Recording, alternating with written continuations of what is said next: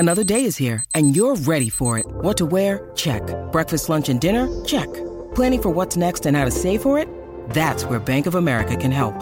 For your financial to-dos, Bank of America has experts ready to help get you closer to your goals. Get started at one of our local financial centers or 24/7 in our mobile banking app. Find a location near you at bankofamerica.com/talktous. What would you like the power to do? Mobile banking requires downloading the app and is only available for select devices. Message and data rates may apply. Bank of America NA, member FDIC. Ryan Reynolds here from Mint Mobile. With the price of just about everything going up during inflation, we thought we'd bring our prices down. So to help us, we brought in a reverse auctioneer, which is apparently a thing. Mint Mobile Unlimited Premium Wireless. How to get 30, 30, bit to get 30, bit to get 20, 20, 20, bit to get 20, 20, bit to get 15, 15, 15, 15, just $15 a month? Sold! Give it a try at mintmobile.com/switch. $45 up front for 3 months plus taxes and fees. Promo rate for new customers for limited time. Unlimited more than 40 gigabytes per month. Slows full terms at mintmobile.com.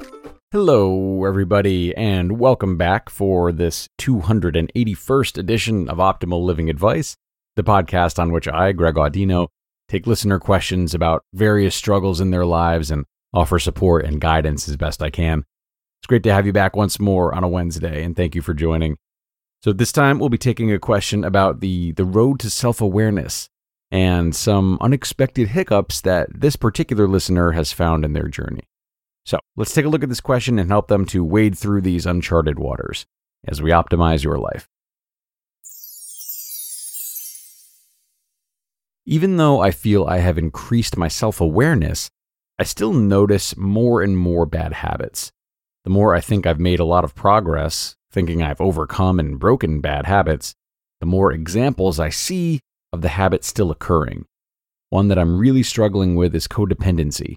Why let go of things and people? Okay, there we have it. Thanks a lot for sending this one in, Asker. Really nice to hear about your path towards self-discovery and all of the work that you're putting in. So congratulations are definitely in order. Golf clap. So for me, it doesn't feel as though you're not making great progress. It definitely seems instead that you've just arrived at a place within that progress, a checkpoint, if you will, at which the challenges that lie ahead just look a little different than you might have assumed that they would or prepared for. So let's really think about self-awareness for a second. Why would it not include the noticing of bad habits? Why would attaining it not include some steps backward? And why would it be restricted to only good habits and ascension?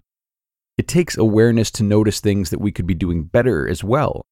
And therefore, self-awareness would not be possible without the noticing of bad habits in addition to improvements. And when you're not as self-aware, you are more blind to the automations of your life, good and bad. So part of the journey towards self-awareness has to be noticing things that you would like to improve upon.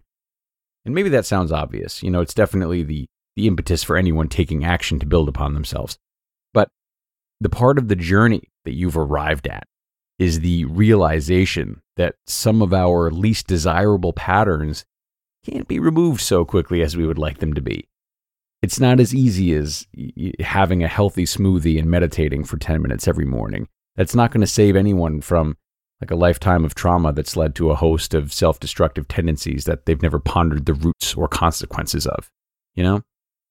This is the part of the journey that you've arrived at, and it's a scary and it's a beautiful place to be. And what is demanded of you now to keep making progress is another level of resilience. You're now required to confront these bad habits and lean into them as best that you can.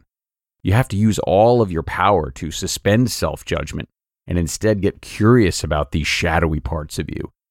Can you become patient with yourself and study these habits?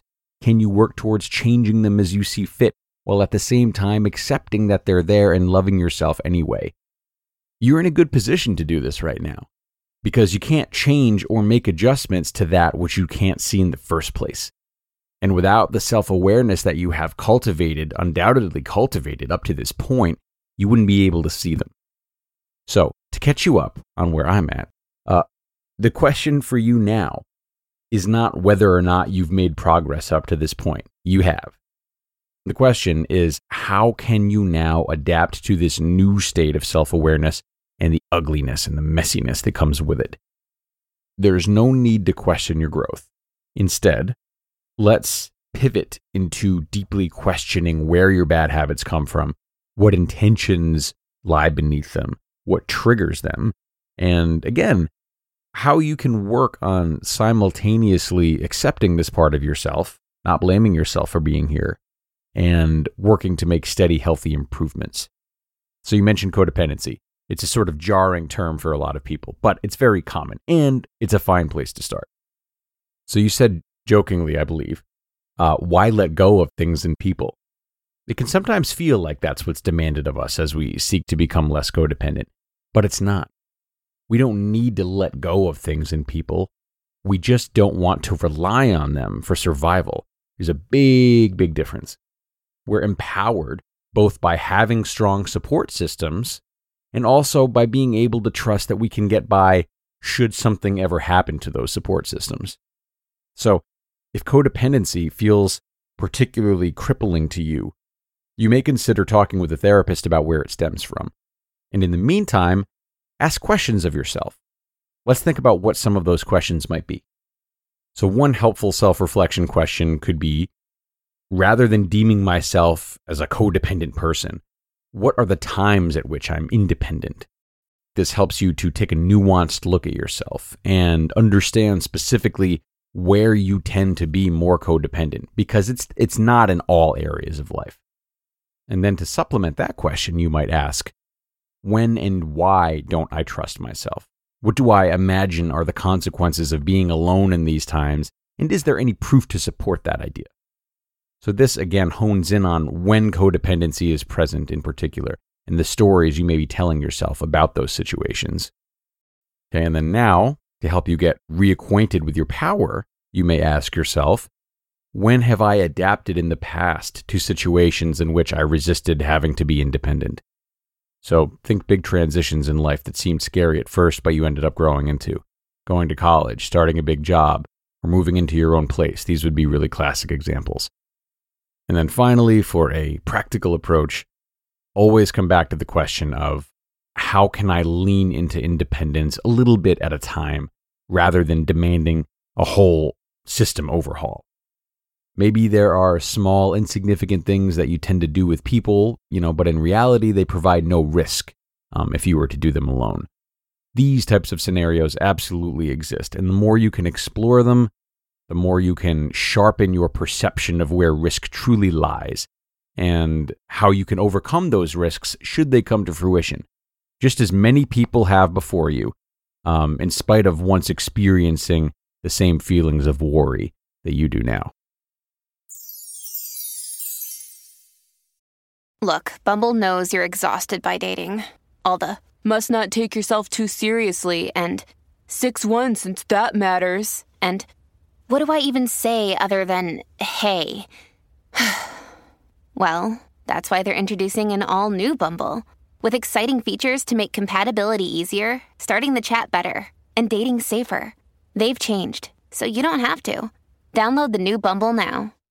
Many of us have those stubborn pounds that seem impossible to lose, no matter how good we eat or how hard we work out. My solution is PlushCare. PlushCare is a leading telehealth provider with doctors who are there for you day and night to partner with you in your weight loss journey. They can prescribe FDA-approved weight loss medications like Wegovy and Zepbound for those who qualify. Plus, they accept most insurance plans. To get started, visit plushcare.com/weightloss. That's plushcare.com/weightloss. Okay, and that'll do it, everyone. Asker, I thank you once more for submitting this question, and listeners, I thank you once more for joining today. My hope for this episode is that it helps remind all of us that sometimes we have to take a step back before going 2 steps forward. We might put so much effort into whatever it is that we're trying to improve upon, and reaching that extra gear or changing our approach can simply feel too daunting at times. But it is in those times in which we have to sacrifice more, that the rewards stand to become that much sweeter and more appreciated. It's definitely something I need to be reminded of right now, I'll tell you that, in my own life, as I just bought my first home and am certainly adjusting to the demands of that.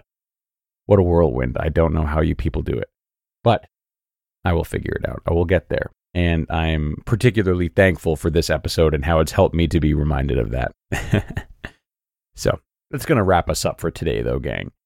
Don't forget, definitely send any questions of your own in if you would like help with them. You can email them to me at advice@oldpodcast.com. Get some support and make another episode possible. You will most certainly hear back from me. But in the meantime, have a great rest of your day, and I will see you on Friday for the next one. That's where your optimal life awaits.